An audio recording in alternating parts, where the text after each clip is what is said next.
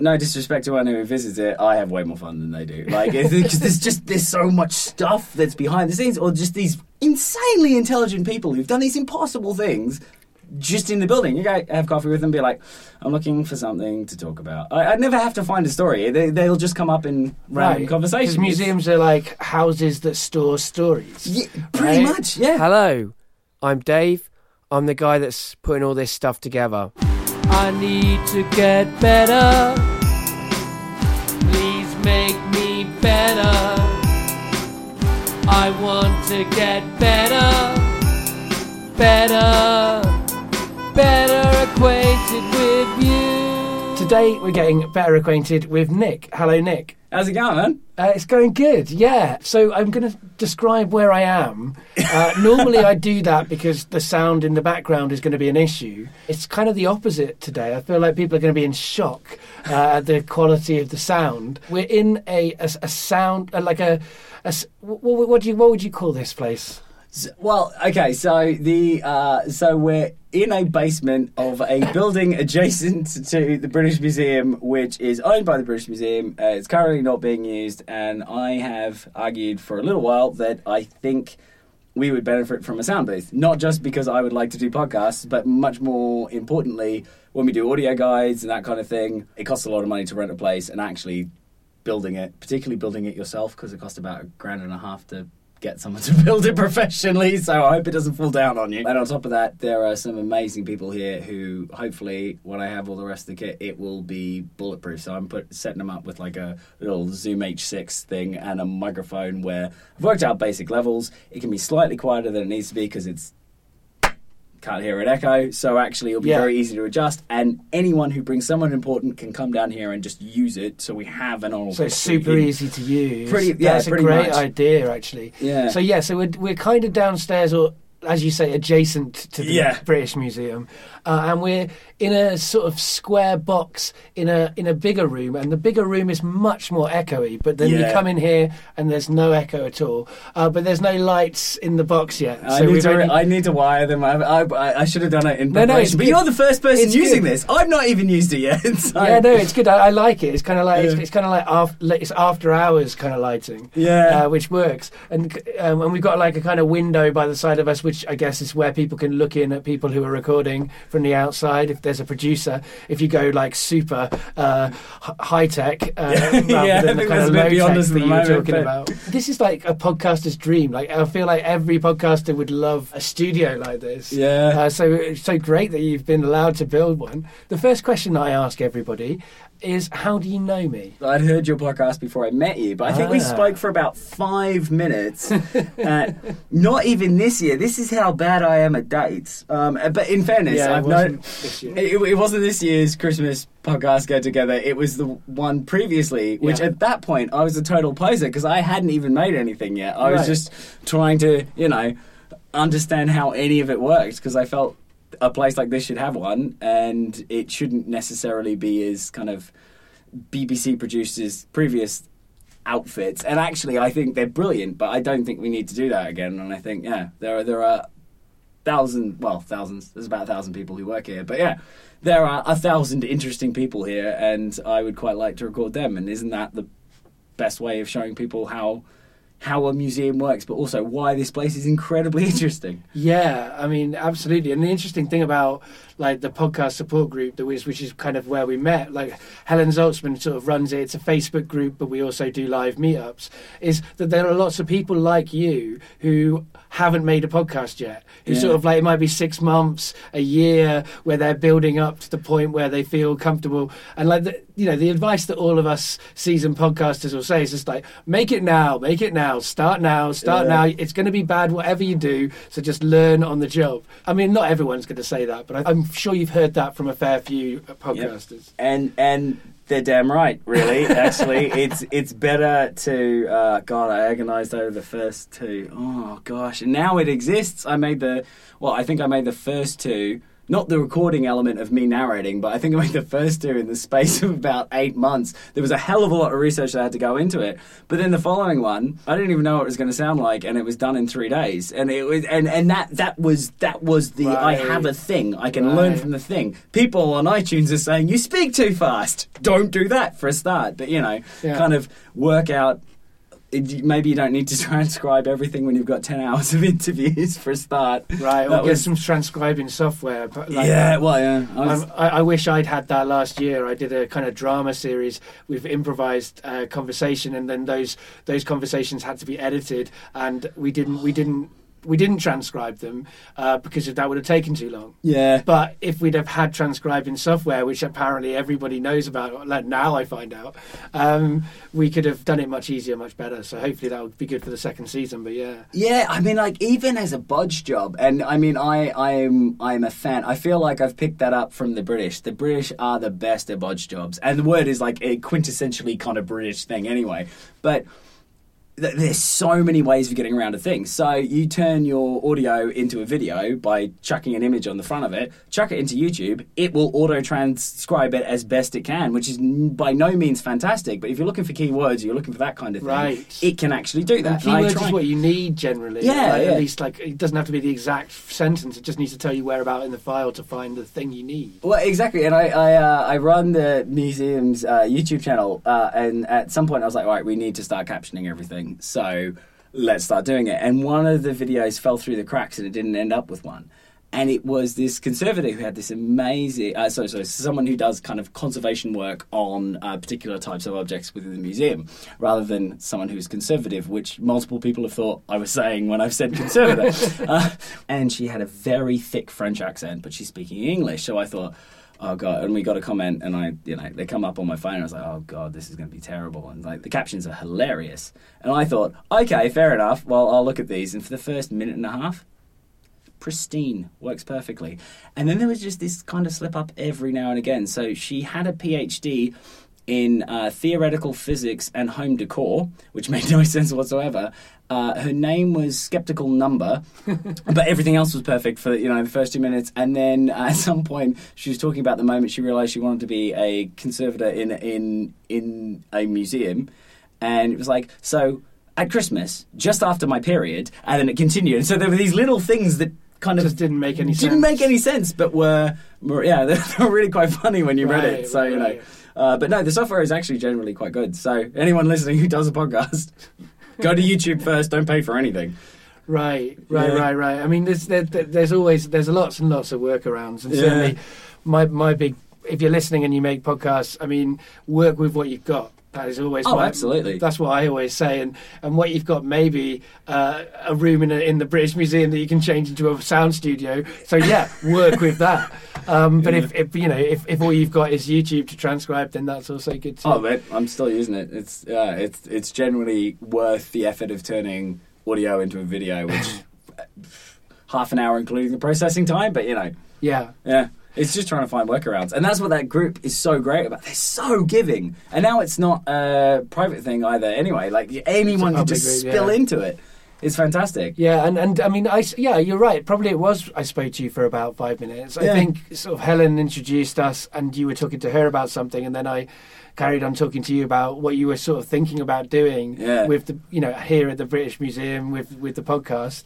And I just thought, you were so full of enthusiasm and excitement, and sort of, you were also a bit nervous about podcasting, which, I can relate to. But, and it was the same. It's the same when I came to meet you today. You when we came down here, you were showing me the keys in the wall where the people in the past had turned their keys, and showing, and your enthusiasm for this place seems like off the scale, which I think is great. I mean, it's so rare to find someone in a job who's so enthusiastic about the building that they're working in and all of that stuff. Yeah. And the crazy thing is, and this is super embarrassing. And it's probably something I should have put on your form. It's like, we shouldn't cover this, but I think I think genuinely it's important. So I don't have a particularly wealthy upbringing or anything like that, but I was madly in love with Greek myth and that kind of thing when I was a kid. I just thought it was fantastic. I mean, Disney Hercules came out at the right time. Hercules: The Legendary Journeys came out at the right time. I mean, they had me hooked. I ended up going through various kind of things and eventually got to uni and I was doing ancient history.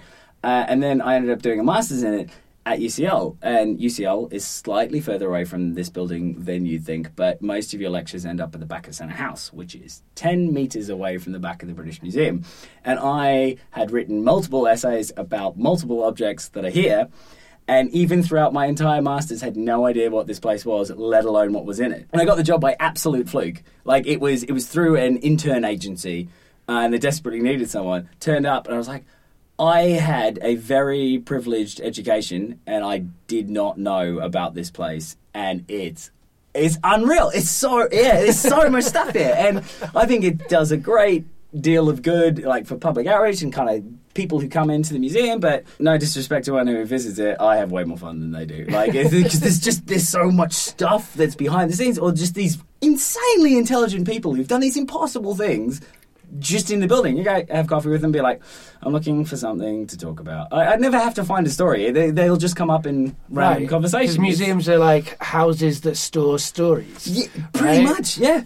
I mean, I think all museums have that potential, but then it's like whether those stories are told to people or not, how they get to people. Yeah. That's what, that's how you can tell a good museum from a bad museum. If you're like in a room looking at stuff and you have no idea what it is, that's not a good museum. But when you kind of like have a relationship to it, when it tells you its story in whatever way that is, it's great. Yeah, I mean that's the hope with the podcast, is to not be so object focused. I mean they're always there in the background, but actually the people who work here just, it's just, you just meet these impossible human beings, and you get to, and you can kind of see, I wouldn't say my stamp on it, but with the YouTube channel, you look at it 2 years before versus what it is now, and I mean, our most popular kind of series is vlogs in curators. Like, we've literally turned curators' offices into a YouTuber's bedroom, right. And it's just them talking about whatever, and we turn up.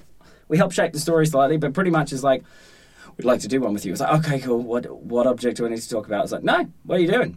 And they just have, it's just, these people do impossibly interesting things. We've got a bloke who deciphered the instructions, the oldest instruction manual for a board game in the world, to then try and work out the rules to a board game, which he had first seen in the museum when he was 9, had gone home and built a replica of it, like carving it out of wood, and forced his sister to play it with him, like most days, to try and work out what the rules were, because no one knew what the rules were. And he ended up coming here, finding a tablet that would decipher those rules, spending 10 years working out how to decipher the rules, and now we have the rules. We have which is like that kind of thing. That's and also, amazing. he went to university, right? This is ridiculous, but he went to university, and he wanted to study a really hard ancient language. And, what's your go-to option? Hieroglyphics, right? Right. And supposedly, he had his first lecture with this guy who's teaching him hieroglyphics, and the guy dies the next day. And he goes to his tutor and goes, what am I going to do? And he's like, well, Egyptologists don't grow on trees. But there is this other very difficult ancient language called cuneiform. He finds them, he falls in love with it. He then ends up being curator here, and lo and behold, the rules to that game are written in that language. Like, he's just an impossible person. But yeah, there's hundreds of them here. It's Sorry, I sound like I'm part of a cult. But it sounds like a good cult to be a part of. I mean, the second question I ask everyone, which I guess we've given a kind of idea of, but it's interesting to hear kind of what your official kind of way of saying it is what do you do now? Wow. I make stuff for the internet, for the British Museum, that doesn't involve coding. So I've done some stuff with Minecraft. I make and produce a lot of the videos in the museum that either go out on Facebook or YouTube. I've done a couple of things that were kind of either installed into exhibitions. I got sent to Japan to make the centerpiece for a film because some curator, I love her to death, she just met me and the video producer and went, I like you, can you go make a film please? And it was just that faith. I got no idea, but yeah, so I do that. I present and don't write, because I should start writing it, the British Museum podcast, I don't think you should necessarily start writing it. No, maybe not. I don't know. It would make it a lot less stressful. When I heard it, I thought it sounded like I've listened to all 3 episodes that you've done of that podcast today, and like when I heard it, I thought like you were scripted. I thought that you were, because it was so kind of like the story was so well constructed. The phrasing was really great phrasing, and sometimes I just sometimes think that you don't get great phrasing like that unless you write it. But that said, you didn't come across like it was scripted. It came across passionate and enthusiastic. Yeah. I mean, people may say you speak too fast, but I'd say that's passion, and actually maybe you should not worry about those few people who say that, because there's always a few people who say the things that really they hit home somehow, and then that's all you can think of. Like I say like too much, and that's something that I could think I could spend all my time worrying about the fact that I say like too much, or I could say who says too much. Like that's just the way I speak. It's a way of speaking. Does it communicate what I have to say well? And also that's a way of kind of being less certain. Yeah. And I don't want to be certain. I want to reflect a world that is uncertain. And that's the thing, like this idea that we have to sort of speak in this really kind of, I think it's quite a masculine idea of like speaking in this, like, I've seen a lot of like courses aimed at women, like speak without qualifying. Don't qualify yourself. And I think no, like get men to speak like women, because like we should be qualifying everything, because that's the way the world is. It's not as simple as declamatory statements. That's the word. It's not as simple as those. Yeah, no, I think you're right. Actually, I was where was I? I was at the Guilty Feminist podcast yesterday. Sarah Pascal, she said something really interesting, which was, I don't know about activism because I feel like you have to be 100% if you're an activist. And I don't know I'm 100% about anything. And I think that's one of the things that we all kind of struggle with. Is like, can you be 100% on anything? And does that validate a certain term? Or do people associate a term with 100% commitment? That's a really interesting point, though. I mean, it is. And it's an interesting thing. I do sometimes think about this, because one of my fundamental kind of philosophical or political or whatever points of view is that no one knows anything fully. Like you can't trust, like, and isn't that a brilliant thing? Like, and truth is a complicated thing. Like two truths can be the same, like the opposite things to each other. They can be diametrically opposed, and they can both be true, and they can both be in the same person's head. And I think that's very true about the Women's March, for example. Like I think like the a lot of the criticism of the Women's March is absolutely valid, but also a lot of the strong and positive things about the Women's March is absolutely valid. Both of those things are true, and actually that's where all of these kind of complications come from. But I definitely think reflecting the lack of certainty, the lack of definites, the lack of binaries, right, is a good thing to do in your speech, in your art, in the way that you're doing things. That said, ultimately, in terms of activism, I think, we're living in a world with Trump and Putin and Theresa May. Yeah. We have to have some, like, we might not be completely certain, but we have to have some actions regardless, Yeah, definitely. Because we can know that definitely, destroying loads of human beings or, like, stopping people from being able to have lives, those are definitely things we can agree are bad things, right? We should we can be certain that we should not stop refugees from coming into countries, right? Yeah. We should be certain of that. Like, as people on the left or activist circles, whatever, we might not have an answer like where we're going to, but we know what's wrong now, and hopefully we can work on that. Many people have answers. They worry me, they scare me, because they have answers, and sometimes I like their answers, but sometimes I'm scared of how they're going to implement those answers, even when they are answers I like. Yeah, it's true.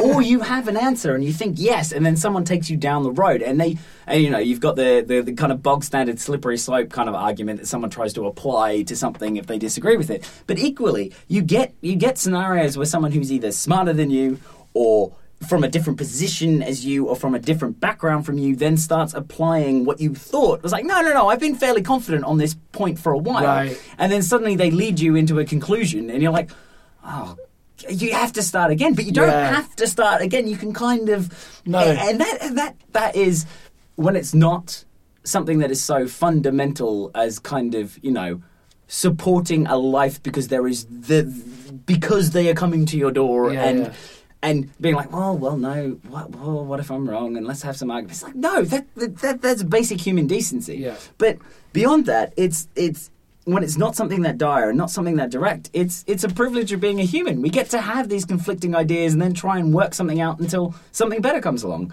Yeah. Or, unfortunately, something worse comes along and we only learn it 20 years later. But, Yeah, I mean, and there's a similar issue as well of like, we have our experience and then we assume that that's everyone's experience, and like that's not the case. Like that's a real kind of, I really believe in listening to people's lived experience, but I also think that there's a danger of individuals saying this is my lived experience, therefore it's everybody else who's like me's lived experience, which is also not the case. No, and how many times do you because this has happened, that hits a note for me at least. How many times have, like, even recently, have you realised that you've still got those things programmed into you? Because every day. What we started. Oh God. So my girlfriend's a really big fan of The West Wing, and I haven't watched it, and so I started watching it, and lo and behold, 20 years of people banging on about it. It's pretty bloody good, right? Right. But she's talking about the kind of... she was talking to me. It was like, yeah, well, it makes sense. Talking about the president. It's like, oh, he's a Catholic. It's like, no, they're not. No, the president's... I'm not sure there's ever been a Catholic president. And I was like, no, most of them have been Catholic. And I'm not a religious person, but I grew up in America for a while. And in and amongst... all the crazy. I was in West Virginia, and I was kind of the tip of the Bible Belt, and I got there, and I was 2 years younger than everyone else in my year because of weird kind of crossings over and the tests they may be doing, all that kind of stuff. So I was kind of sat there, middle of the year. I arrived. I was the most foreign person they'd ever had, which was a white Western bloke who speaks English as a first language, which is just bizarre. Right. You are not so I was seen as an oddity. No, but I was. I was interesting to them. But it was a Catholic school. And they made you think that that's how the whole country works. And I only realised recently that's not even the majority Christianity in the country. And so I was like, yeah, of course. She found me one, I can't remember his name, but she found me one president that was Catholic. I, from 9, have carried that on because it made sense because of the way I was educated. It's a bizarre school. All sorts of random things kind of happen there. But yeah, it was just something I never assumed because there was nothing to challenge that viewpoint. And I was 9. You can cement a lot of weird stuff in a kid's head. Well, it's really easy. Yeah, it's really easy to get real. I thought that Christopher Robin from Winnie the Pooh killed himself because my mum told me that. But she was wrong. She slightly misunderstood the reality. Like, he didn't like the fact that he was made Christopher Robin. He did moan about it in later life, but he didn't kill himself. Oh, as in the actual person that the character's based on. Sorry, I thought she was saying, like, at the end of Winnie the Pooh is he commits suicide. No. Like, but for years I thought that was the case. And of course, if that was the case, that's great. Not great, but like there's a beautiful kind of irony, tragedy within that. It's an attractive kind of story to tell other people. Yeah. And so I've told so many people that bit of misinformation. Over the years, and now I can't go back and untell all those people. And it was based on just what my mum told me. And when you're a kid, you trust what adults say. You don't check it. You don't. It's true, but so I was let's say post me living in America. So I was 9 to about 11, I think.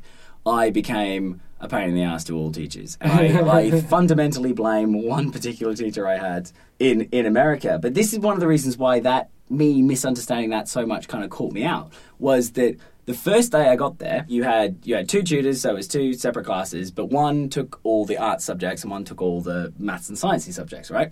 And so I get halfway through the day and I get to the arts teacher, and we're doing history. And written on the board, on a blackboard, so this is how old school it is, was the topic of that lesson, which was why America is the best country in the world. And it was clearly aimed at me. And I was the only one, including the teacher, who'd lived outside of that state, let alone, by that point, I'd lived in 4 separate countries. So I was but I was this really reserved, very nervous, but I hated everything about it. I was getting to the point at which girls are hitting puberty. I'm still 9. So, like, on the playground, I'd been asked by... The popular boys took me on because the girls liked my accent.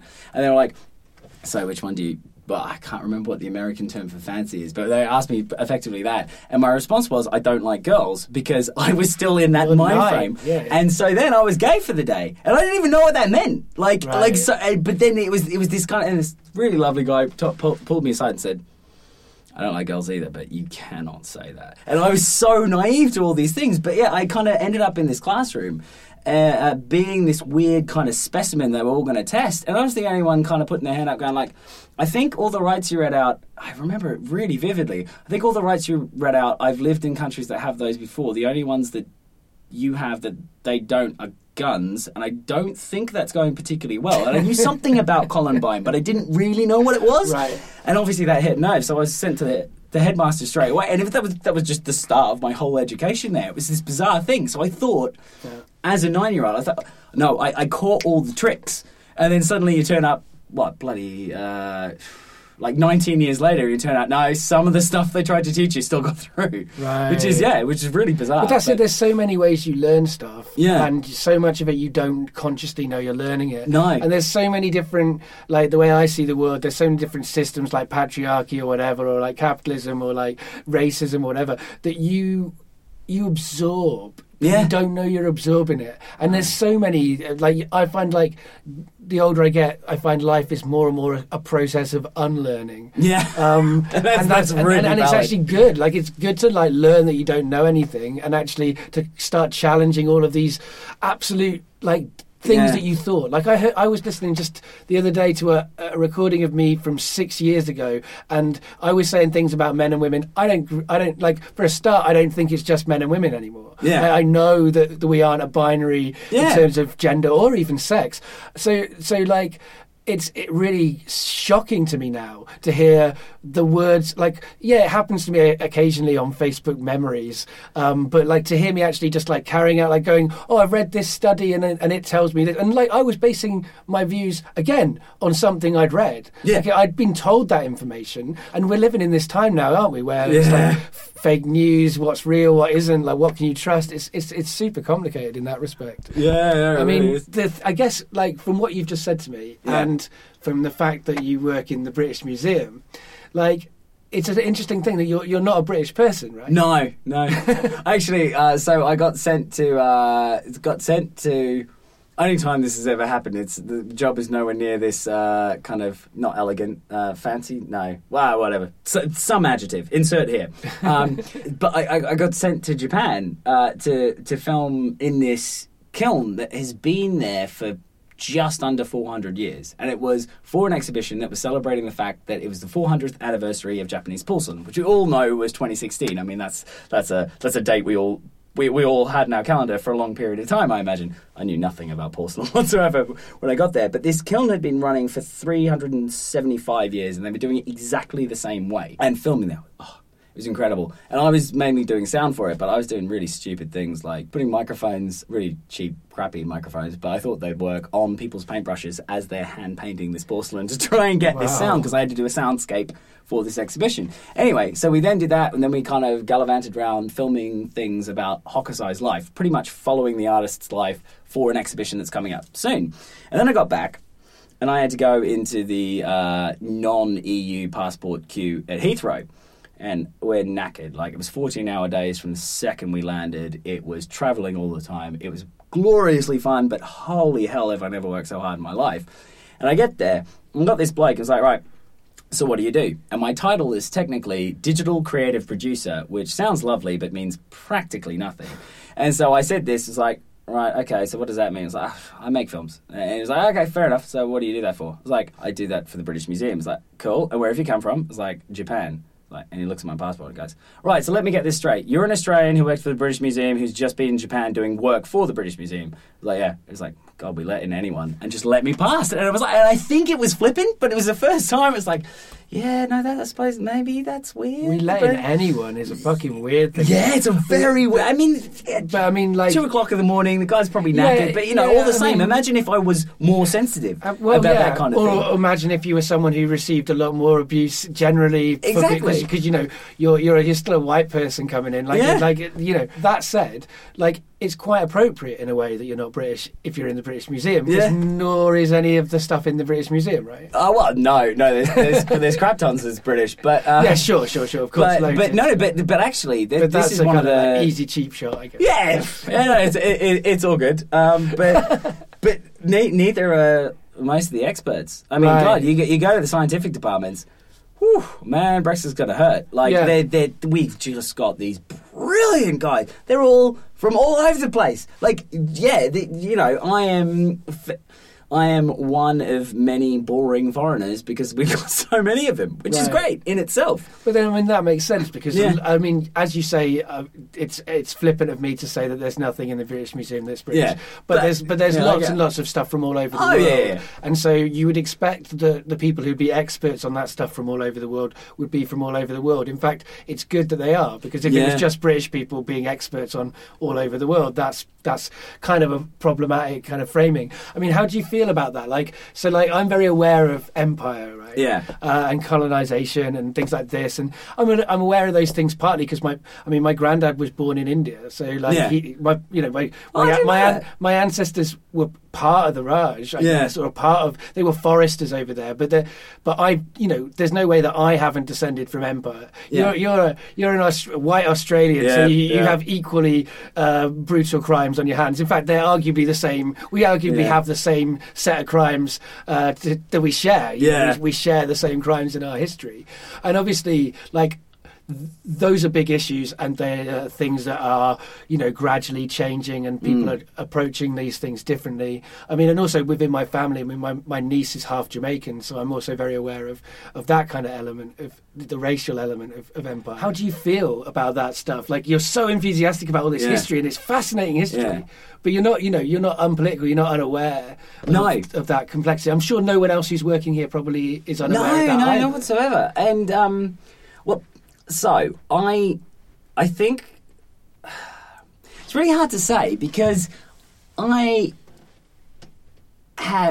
think, oh God, I was at a party at some point, and someone just kept going, but really, and because someone had asked me enough questions that they got to a result that I realised the second I vocalised it, I knew that's what I felt, but I hadn't thought about it or had to vocalise it before. Right. Which was, when I'm in Australia, I tell people I live in the UK. When I'm here, I tell people I'm from Australia. Every time I moved country, I was always not picked on, but kind of made up as being the weird person who was from another country. Right. Always going from one white, Western, English-speaking country to another, outside of living in Amsterdam for a very short period of time, where the only Dutch phrase I knew was, "I'm sorry, I don't speak Dutch," which got me lots of free toys, which is really weird. But anyway, I realised that I don't feel I have the rights to weigh in on that conversation. Yeah, I can understand. why that But is. not from I'm not part of that block of people. I'm not part of this block of people.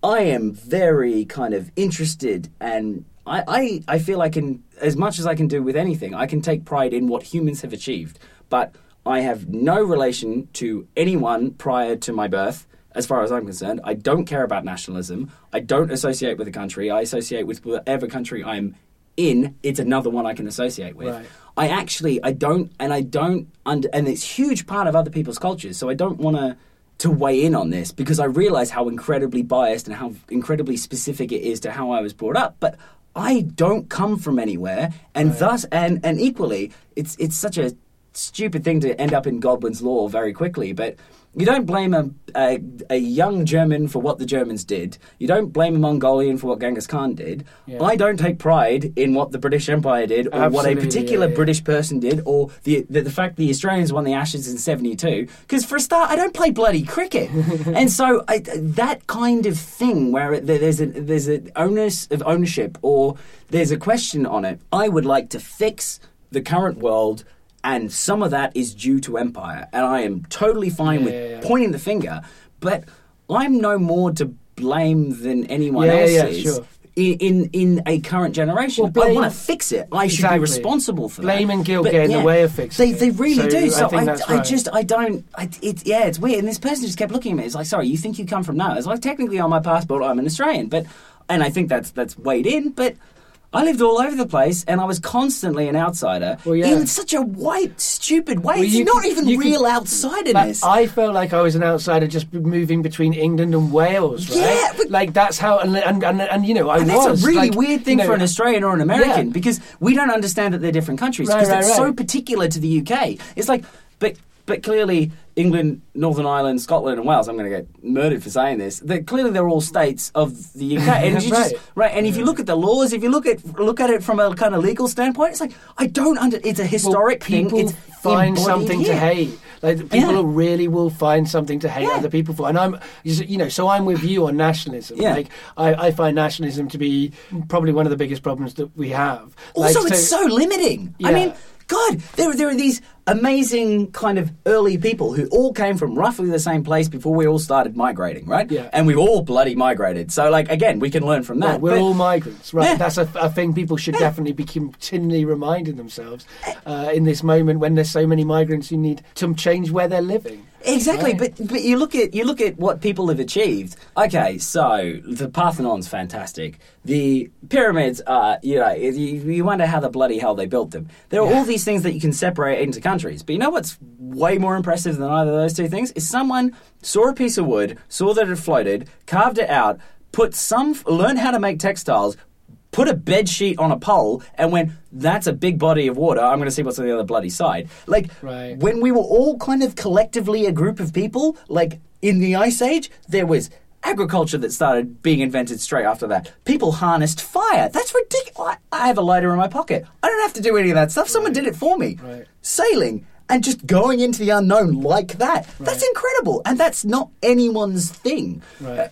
And here in this building, or in the adjacent building, there's all of these things that have come from all of these other places. So you've got all of this history of all of these places, and I can understand why some people would see those objects and feel like these are kind of objects of crime against our countries, and that's very reasonable. But that's part of the history, and I'm sure, is that part of the history that you can learn in the British Museum? I mean, there's not to try and plug something, but I don't know when this comes out, but actually, it'll be next week, I think. One of the best exhibitions, in my humble opinion, that we've put on is the one about South Africa at the moment. It is absolutely glorious, and it has done its best to attribute everything as a something and an art piece. So it kind of takes you chronologically through the history of South Africa with a kind of a focus on art, but actually they've got things that were made by Homo Augustus.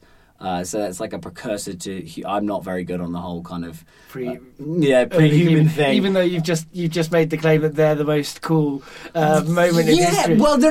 Well, it's later than that. It's definitely Homo sapiens. I think I'm talking about. Right, Seriously, right. Ask me about Greeks and Romans. I'm far more concrete. But they've got these hand axe. Well, they've got a hand axe that they thought was 1 million years old when they got here, and I think they reckon it's 3 million years old now. They've done some more tests on it, and it's the least functional thing in the world. It's a hand axe, which people made, but this one is beautifully teardrop shaped. It's made from the wrong stone. It's too thin. It would chip. You can't really hold it because it's like covered in like sharp. But it's someone making something aesthetically pleasing for the sake of doing it, and it goes throughout the exhibition chronologically, and it has contemporary pieces that kind of speak to that from people currently living in South Africa.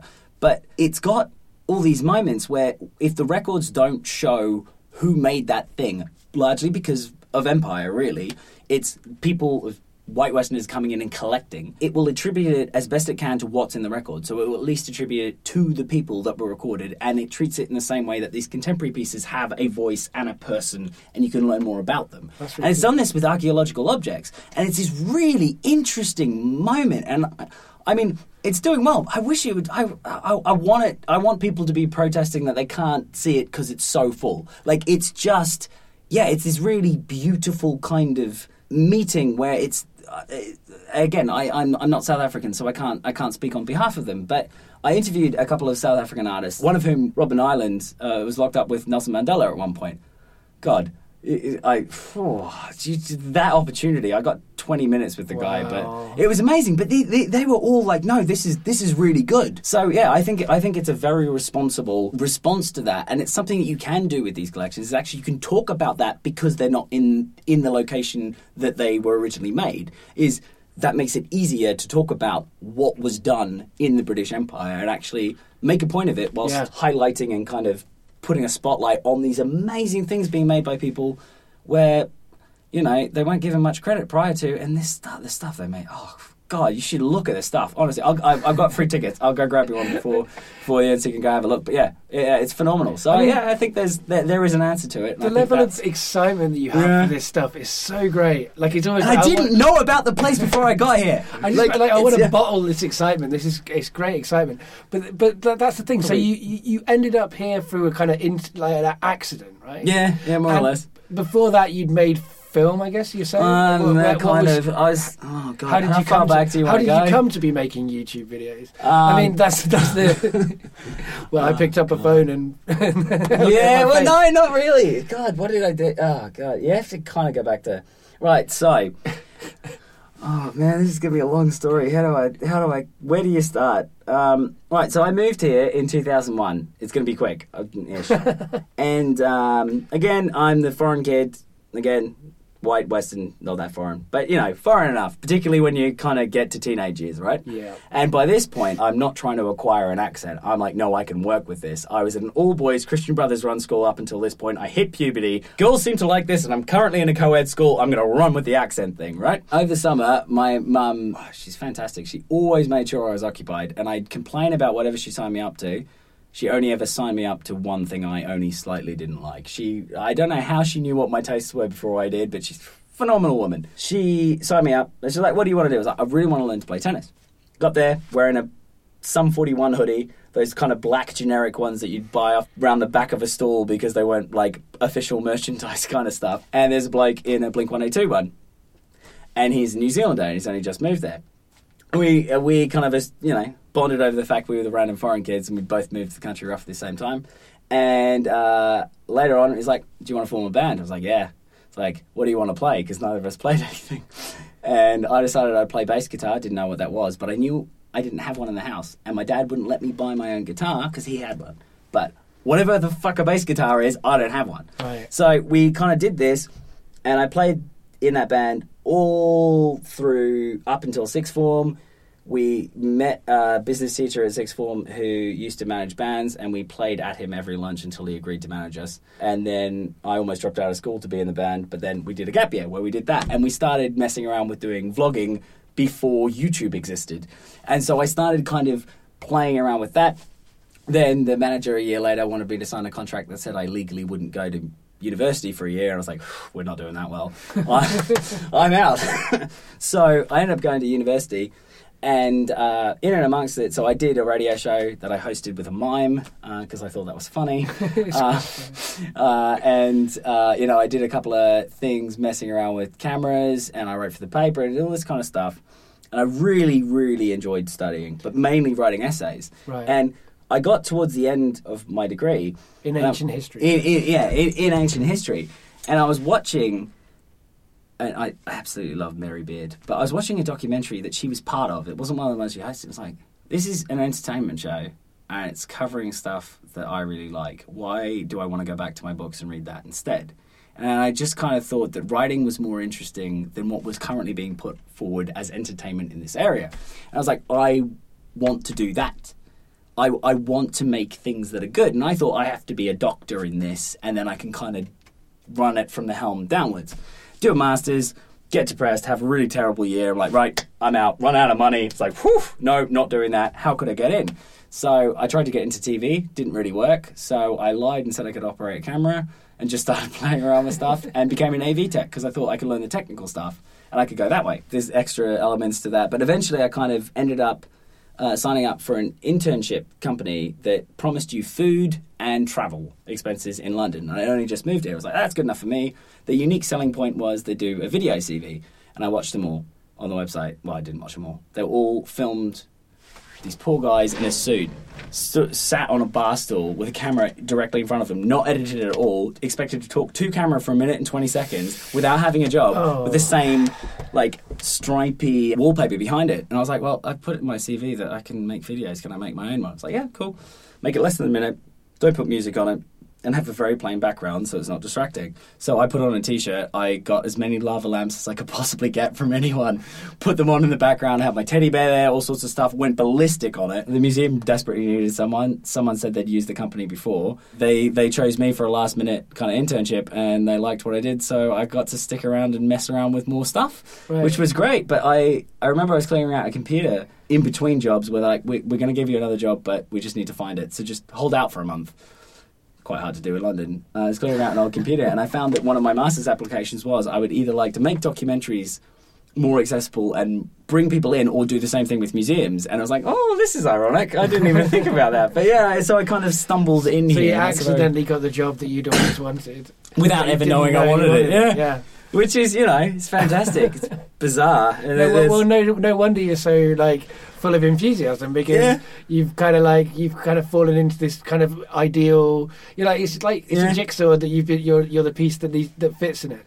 But then that at the same time, you're also you are coming to this from a very different background, I guess, from most of the people here. You've got a master's, so you have got academic chops, to be fair. But I doubt. I imagine that you're more fluent in YouTube and podcasts and these sorts of things than the other people that you're sort of talking to in the building. Yeah, and that's changing a bit. I think that would be an assumption. I think it would still be a correct assumption. We have lots of kind of younger curators who are coming in who are very keen. So there was a while where it was convincing people to give you enough leash to start doing things. And it's not because the place is too conservative, but it does have a element of, it's a 258-year-old institution. Yeah. So there are certain protocols you go through, and you kind of got to test what you're doing and show it. But if you're willing to test something, then they're all ears. And so, we do a vlog series called Curator's Corner with curators. And one of the best things, I did a talk at YouTube about it for people who were sent from museums who were considering starting there. And this was straight after Japan. I was jet lagged to hell. I hadn't been asked to do it. Someone else had. They dropped out and they were like, could you do a talk? You've got 3 hours. I was like, I can get something together in 3 hours. By the way, I'm incredibly jet lagged. I arrived back yesterday evening. But kind of turn up. And one of the things I said was, I was in the canteen and someone said they'd watch Curator's Corner. I was like, you know what? I've been talking to that person for 5 years. I've never known what they do. And now I do. And so it actually worked as a kind of internal thing. So there's this thing where it's actually, there is value in this. And once we filmed something, only yesterday we were using our cameras because we were like, we got a couple of macro lenses and we can do it in 4K and we've got a monitor where you can see things quite big. And this guy's been studying Hokusai his entire life. And there's this theory that he had a stroke later in his life, which meant he couldn't paint straight lines, as in fluid one-time lines. And so he was kind of dotting them. And he'd used microscopes, but they were too specific and he couldn't get the context. And he used other stuff and it hadn't really worked. And we're there with cameras, and lo and behold, that allowed him to find out more about the prints that he's been studying for his entire life. And it's like, that's what you want to be able to do, is bring some of that expertise in. I have no formal training in any of this stuff. I do not deserve that title. But, bring in some of that stuff and be like, we can use it for research. We can go and film this 400-year process of making porcelain that no one who studies the porcelain has ever watched in that detail, and give them 20 hours straight of this is every single step. You can watch it over and over again and work out exactly how they made these shapes 200 years ago. And that's, they're starting to use it for... Sorry, I'm rambling now. No. Rambling is how what makes this show works. Everyone who says, oh, God, I'm rambling, or stop me if I kind of go off topic, it's like, no, that's exactly what this show is about. It's true. I have to say, I was absolutely... I've not been interviewed for anything before. I was absolutely... oh my God, this is going to go terribly. And then I looked at some of the episodes he had. By the way, if you Google Getting Better Acquainted, I don't know if you've done that before. I have sometimes. The autofill is with your Bible every single time. So the first 3 times I tried to search for it, I ended up on some really weird websites. But I looked at the different lengths of the episodes. I was like, I'm not going to make 20 minutes. I think rambling alone is secured that it'll be fine. It's going to be the shortest episode. Well. In everyone history. thinks everyone's like, how are you going to fill an hour? But an hour goes by really quick. Yeah. What's the thing that makes you the most excited at the moment in the British Museum? Wow. So not that it's going to make me sound like an idiot, but I kind of don't care. So I'm currently working on an episode for the podcast. We've had so much filming though that's it's supposed to be monthly. I'm just not sure I'm going to get it out in time for it to just be within January. But I thought 2016 was a pretty awful year. And I know it's a cliche and undoubtedly everyone you interview is going to say that at some point for a while. But I thought, why not do something that's about the museum that's just as museum-y as, proper conservation in World War II or, these pioneering female archaeologists in the 1950s. Why not do... The museum used to have about 100 cats that lived on site. Many of them were kind of feral. And a couple of them were used for pest control, but then they just got inundated with cats. And so I was going through the archives and we got a box dedicated to cats because we got so many letters in. And it turns out that in 1968, a journalist somewhere in the UK, I still can't find the newspaper article yet, he noticed... I'm speech marking everything that I pause on, by the way, whoever's listening. He noticed that a cat that was stood by the gate had a slightly larger cranium than your average cat. And wouldn't it make sense that a place as prestigious as the British Museum was breeding a race of super cats? Oh, wow. And it took hold of Cat the public, eugenics. clearly. Wow. Because... there are letters for the next 10 years requesting super cat, asking about them, being like, oh, I hear you've got cats running rampant in the basement. It's like, well, no, we don't. And they're super intelligent, and they sleep on the Egyptian antiquities because it makes them smarter. But there's this one letter which is just brilliant, which starts off with, but I promise you I'm not a crazy cat lady. I have a boyfriend. However, I really like cats, and these are all the archaeological sites I've been to, so I'm very interested in that. But I hear you have cats, and could I have one? By the way, my boyfriend is developing a device that allows you to detect antiquities underground. Maybe if I scratch your back, you can scratch mine. And 1968 is the year the metal detector was invented. Now, multiple people are inventing it at the same time, but so it's this weird kind of detective story. But that's what I'm working on at the moment. They eventually brought down the population by, donating them to other people. But that's a nicer ending than that could have been. Oh, no, exactly. They were looking at it at some point because they were damaging objects. It was becoming and they were giving fleas to humans and all sorts of. But were they just allowed to walk freely in the? Well, you couldn't kind of contain them. So there were those who were entitled to food and looked after, and then these strays kept coming in and they just kept breeding. So they ended up cleaning them all up, taking them to the vets, getting them sorted out, and then giving them out and kind of finding homes for them. And they got down to about 9, and they write to the director, we've got the population down to this, but they help keep mice away. So could we keep them because they're useful for pest management, which is super important when you've got a building full of organics. Yeah, it's like, yeah, okay, but you have to get them spayed. And from looking at the internal memos, it seems as though there was a 3-week waiting period with the vet. So for 3 weeks in the late 80s, I want to say? No, early 80s, they were putting the cats on the pill because they were all females. And they were literally running about the museum trying to find them and put them on the pill 3 times a day. And they missed one. But yeah, so this was this traumatic thing. So that's not a particularly... there's all sorts of things I probably should have said instead, but no, that's what my brain's on at the moment. It's just this kind of fun element where, And are there still cats now? No. We walked past a sign that says, please do not feed the cats. Because it was just by the key thing. Well, yeah, we walked under the kind of the reinforced side of the museum, which was reinforced in for the Second World War, which people can hear more about in your first podcast of your podcast. The British Museum... It must have started off as a private museum. No. Right? So it was a public museum from the start? Yeah, it was a bloke who was governor of Jamaica. He also brought hot chocolate to the UK, and he was the physician to the Queen at some point. And so he was gallivanting around the world, and he would just collect absolutely everything. He was just obsessed with it. So lots of it was natural history specimens. And he had this house that he ended up filling up, and then he bought the house next to it, and then he filled it up, and then his wife demanded that he buy another house that she could live in and he couldn't put anything into because he just kept filling up this stuff with tat. And supposedly he would let anyone who wrote him a letter, if they wanted to borrow something that he had because they didn't have any of those kind of specimens, you could have up to 5 years. He would post it to you and you could just have it for 5 years and then he'd kind of want it back. How he kept tabs of it, no idea. But when he was writing up his will... He had 2 daughters and no sons. He said, right, I will give this to the government if they will pay £20,000 for it, but there are certain restrictions, the £20,000 being for dowries for his daughters. It has to be made publicly accessible. You can't ban anyone except for possibly children at that point. those who have not come to adulthood yet, I think is how it's technically worded, which God knows what the hell that means. And it has to be free. And so the government kind of a bit iffy about it. And then they realised that the next two in line are the French and the Germans. So they're like, no, we'll have it.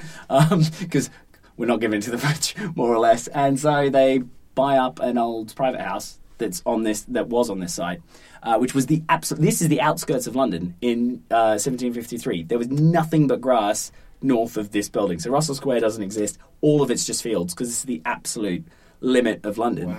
And they open it up, they make it free, and everyone can come down and have a good time. And then, eventually they ran out of space, so they made the Natural History Museum, got rid of all that stuff, made a new one. And then, 20 years ago, there's the same thing with the library, and now there's the British Library, but it all used to be here.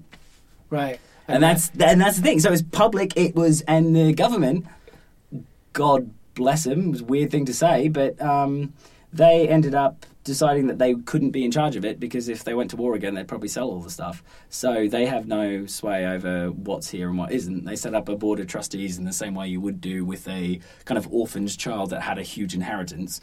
And so, there's been a group of people who are elected every now and again. I think now it might be 5-year terms, don't really know. But where it circulates, the government cannot control what is or isn't here because if you went to war, they might sell all the stuff, which is an interesting kind of, Yeah. I mean, that is an interesting... It's like 1750s kind of as well. It's a very progressive idea. Right. It's ridiculously so. Yeah, right, for the 1750s, that's well progressive, you're right. And everyone was banning universities in London at the time too, so it was free education. Pretty much, it was, because all the Oxbridge kids were saying, no, we can't have another university, because they were all the ones in Parliament. I think. I've heard that. I mean, there are a lot of universities in London. Oh, there are now, but at the time there were none. Right. Okay, so they were trying to set one up, and I think it was being blockaded, and this was kind of a halfway house to give people... It's funny to think how much that you're so familiar with is relatively recent. Yeah, it's... Like, to say there are loads of universities in London, and that only to be relatively recent is a surprise. It's always nice to have a surprise with these things. So... Okay, so the only thing I want to tie up before I ask you the last question is so you're Australian. Yep. Like, what are the country like? So and you came here when you arrived here at what? Like you said, like 12 or 13, you arrived here, I reckon. Yeah, so that was when I moved here permanently. So 3.5, I think I moved here. My dad did his masters here. He did it somewhat late. I was an unexpected element of my parents' relationship, shall we say. Me too. Yeah, it's great. Worked out really well for my dad's education. He was a high school dropout who was a builder for 6 years, and then had gone to a Christian Brothers all-boys school, was a builder, and I was like, I really need to meet a girl. So I'll go back to school, I'll go to university. He thought law would get him a girl somehow. He met my mum not through that. And then he just about finished his degree. She was supposed to go off travelling in Europe, and then I'd pop up. So he says, when he's old enough to travel, we'll do that. He's not very good at doing things for fun. So he looked into places, and not knowing what Cambridge was, he applied there and got in. And then when that was done, we moved to Amsterdam, where he spent 6 months photocopying a library, because that's what you did in the early 90s to try and prep for a PhD. We then moved back to Australia because my granddad was sick. Then we moved here, and he did his PhD here. Again at Cambridge, and then it was moving around chasing academic jobs. So it was Sydney for a while, then we moved to America, then we moved back to Sydney, then we moved here because he got a job here. And now the high school dropout who was a builder for 6 years is professor of law at Cambridge University. So wow. that is literally, that's how I got here. And right. So his story from there to there is also yours. Oh, you should have interviewed him instead of me. Like, it's way more interesting. But, I mean, both those stories are interesting. But your story is like he made the decision to move between all of those different places. You didn't make that decision. Like I mean, you beat me. You've had more moves in your backstory than I have, which is quite rare. And so I always like it when someone's had an even more disrupted childhood than me. But I mean, we always moved wherever my mum's work was. Yeah. And it sounds like a similar thing, but with your dad. Yeah. And so it's really valuable to have all of those different experiences, but it also means that you're like you say, like you feel like an outsider everywhere, I guess. Like you said. And you can play into it. I think it is. again, I'm talking from a very privileged kind of position, but I think it is a powerful time to be an outsider. I'm not saying it's an easy time. It's easy for me because I have lots of benefits. But I think it is, if you're worried about what's going on in the country at the moment, or also actually it's useful to be able to apply things from another place, or think with another place, or look at it slightly from the outside. I've been here forever, so I am indoctrinated as much as anyone else is, but I've got that little kind of heel out of the room kind of thing, and I think that's. I'm not saying I'm going to change the world, because there are far smarter and much better suited people than me, but I think it's a useful way of looking at the world, because or your personal kind of localized situation, because actually we all really need it.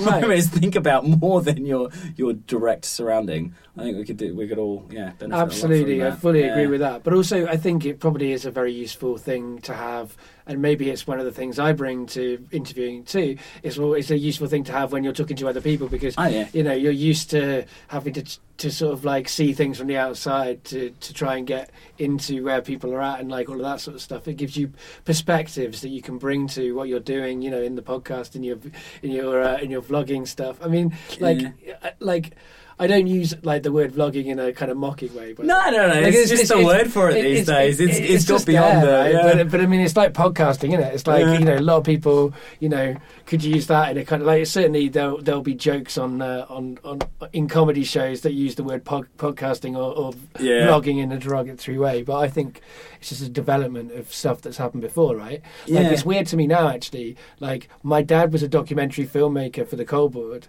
back in the day. Wow, really? Yeah. He made films, in coal mines, and like it's funny. Like that's kind of what I do. Like it's not the same. I'm making podcasts, but I'm also making documentaries, and like so was he. And like I never thought I would end up doing that, because I write stuff.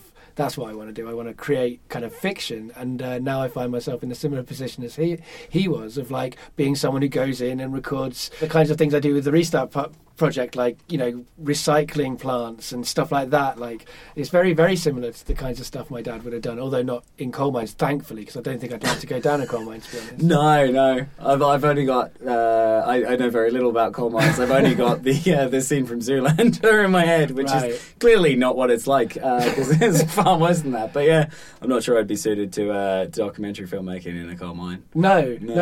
But it's interesting that the things that we're doing are just kind of like, they're just a new version. They're just a new spin on an old wheel, right? I think. But it's good.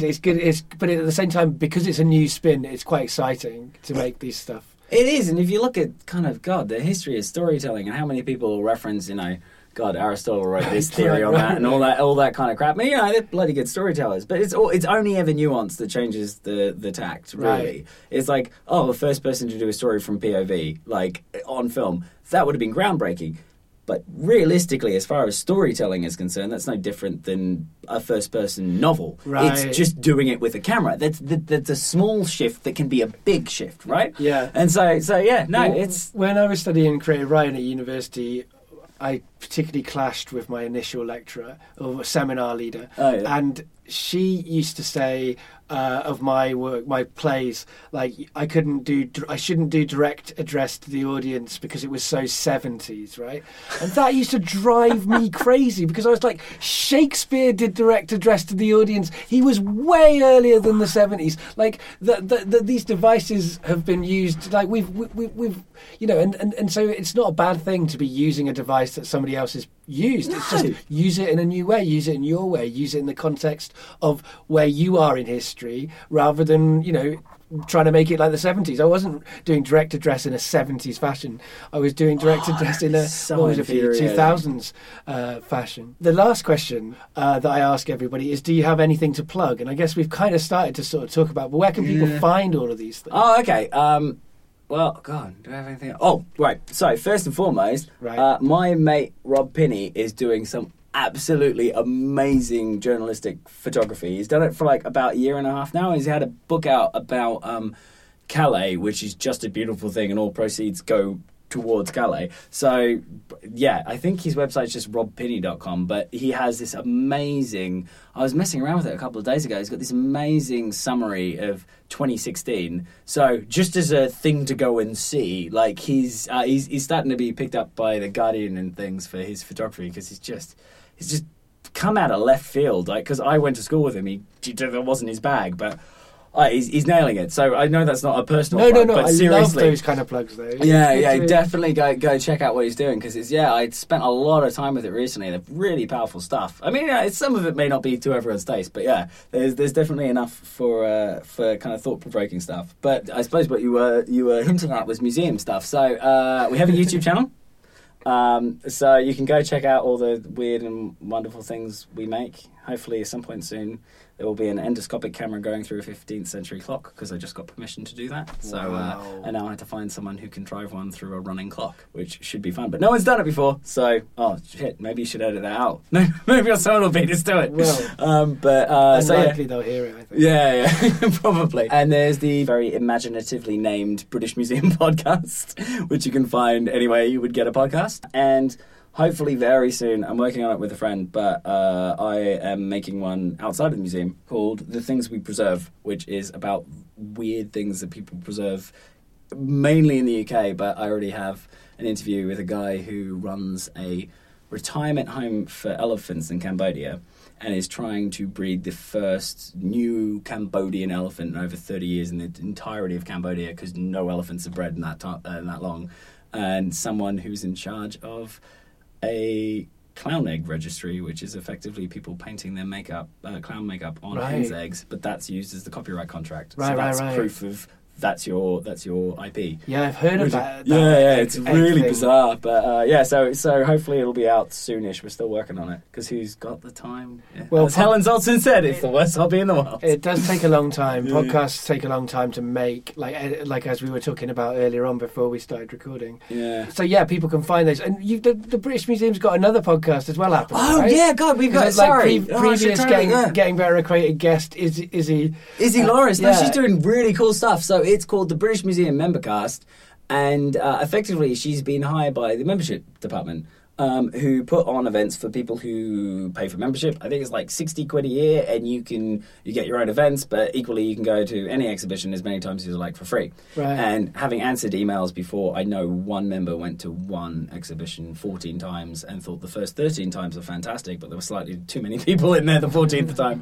and she'd like to formally make a complaint. So you can really, really run with it and make your money back. But she records the events and intersperses that in the same kind of way that she does with Deadlist, and then interviews the people who are talking. I think every episode comes out the third Wednesday of the month, and they've just had the first two. And yeah, it's well worth a listen. It's funny in the way you would expect from her. Have you been on her show yet? No, not whatsoever. You should absolutely. Mate, you are perfect for the Z-list.